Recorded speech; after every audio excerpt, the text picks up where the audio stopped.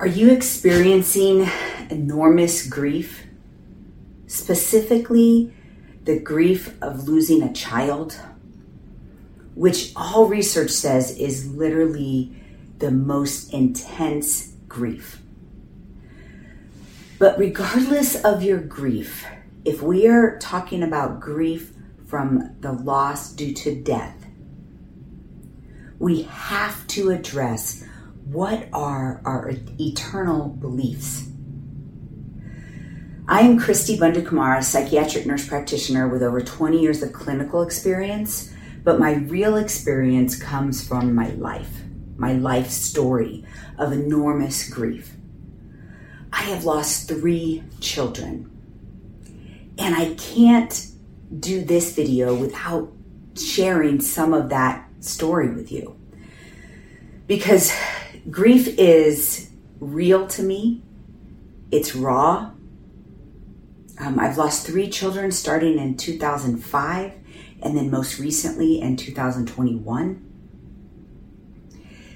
And when I talk about my eternal beliefs, this video is not to convert you or proselytize you to my belief system. So if you don't agree with how I start my story, please listen to the end. This is not about the truth of my story. This is about when you are experiencing intense grief, you have to, or you will, and if you're not, it's going to cause confusion, have to address, what do you believe happens when somebody dies? And in our culture, we're so afraid to talk about this, in fear that someone is trying to convert us to their religion. That's not what this video is about.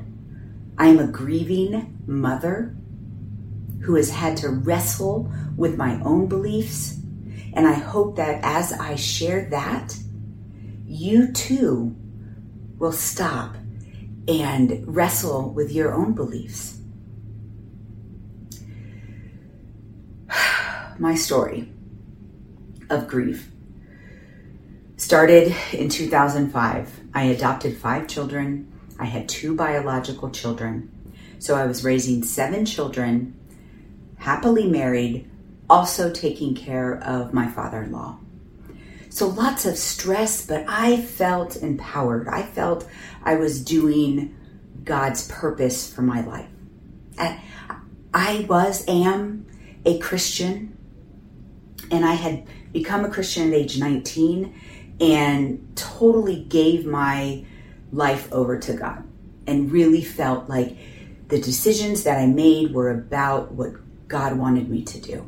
And I felt proud of that. And the first thing that was the punch to the stomach or a rip to my heart was one of my adopted sons, Johnny.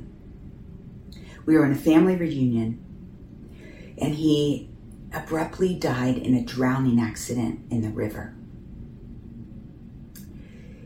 And I was not going to let this shake my faith, and I was going to continue to be a strong Christian.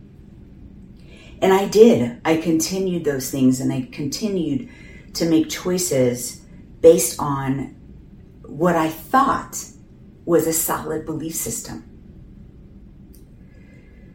But also what happens when you lose a child, you can't deny that it shakes your faith. And I do believe I denied that for a very long time. Shortly after that, my son, my daughter, and my husband were diagnosed with a rare neurodegenerative condition called DRPLA. And my son was the most impacted, and he was very sick. Horrible seizures, hospitalizations, ICUs, traveling around the world for specialty doctors to try to save him. And again, I truly believed in the protection of my God. And I do that in quotes because my relationship with my God is different today than it was then. It was based then on external eternal things that were taught to me, right?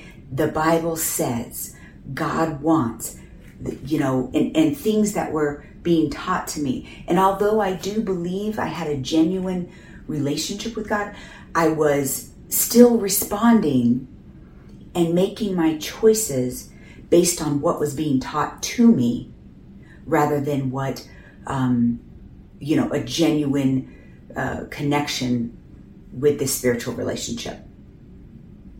So it is God to me, and I will continue to say God, but I'm really talking about your personal beliefs around eternity, okay? And you have to wrestle with it. If you have lost a child, for you to be okay, you have to know.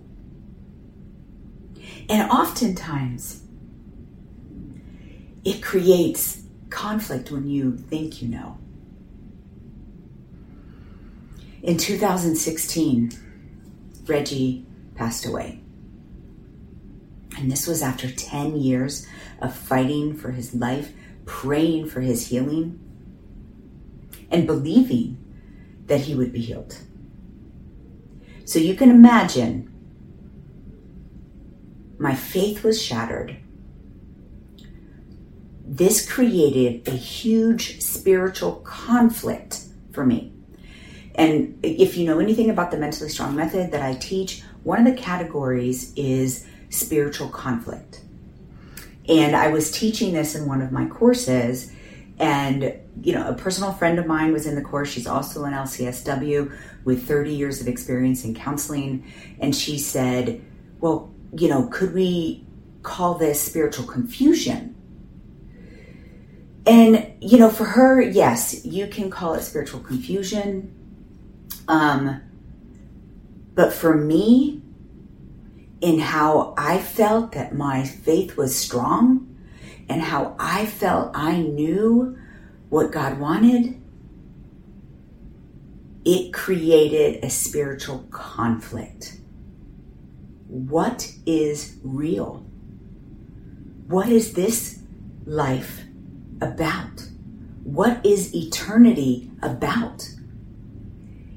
And in that conflict, I had to submit to starting over in my heart, because it would be real easy. And this is what you want to do sometimes. And I know you're out there. If you're a grieving mother, I know you're out there. You want to say, forget you, God. I want nothing to do with that. Because this pain, if you loved me, I would not be feeling this pain.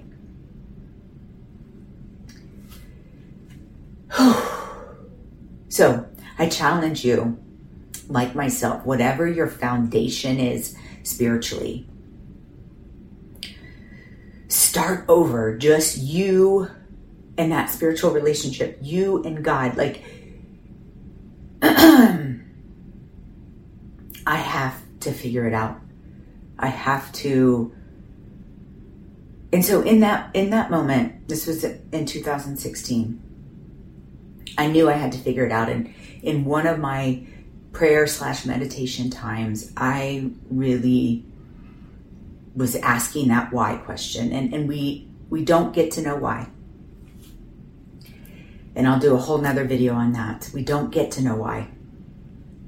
But, I was asking why, but that I needed something. And Reggie, my son, who ran circles around us, loved me the most, but not a lot of time and attention into me, right? He was very about himself and happiness and hyperactivity. And he said to me, Mama, you have no idea. I'm okay. Daddy's okay. Maya's okay.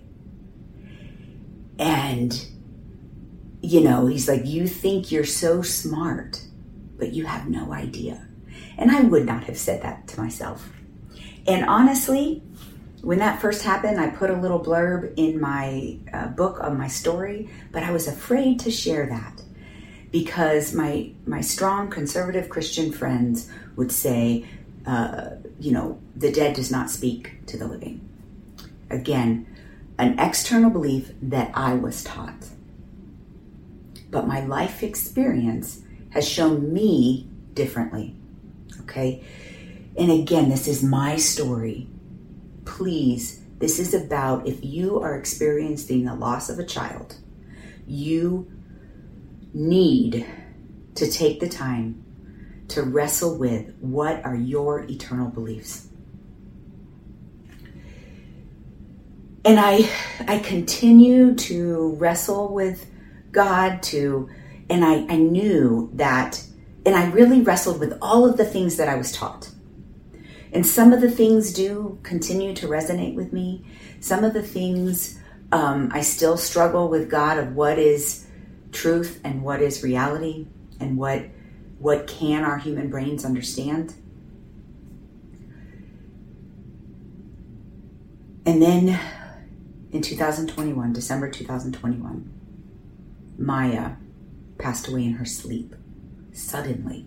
It wasn't her time to die. At least that's what I thought. My heart is ripped out of my chest. I can't take anymore. And I knew, again, spiritual conflict, right? I'm growing in my relationship with God, and yet this happens again. How am I supposed to feel loved and protected by this universal God when this is the story? This is my story. And it hasn't even been a year yet, so, continue to watch as I grow in this. But one thing I know for sure, both Reggie and Maya have spoken to me, and they both have presented an unimaginable contentment. And I know that them coming to me is a gift.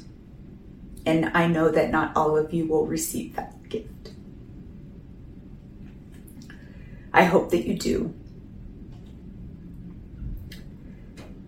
But you do have to wrestle with those eternal beliefs. I often have fellow Christians or fellow people with strong positive belief systems tell me, I know my child is in heaven, but that doesn't matter. I'm still angry. I'm still horribly grieving. And that is an absolute truth. And I will continue to try to share in my process so that we can do this together. That we can show the world that you can be strong, mentally strong, in the midst of the worst thing that could happen to you. And in that, share that there is so much we do not know about eternity. And that there has to be joy and happiness. And we can bring some of that in here, into this world. One of the things that I've learned in just this short 8 months since Maya's death is that time and space meaning our physical presence, is only this world. And understanding that has given me just a little bit of peace in this eternity. And for me, I want to just share that there is an eternity. I don't want to, my relationship with God is personal and mine.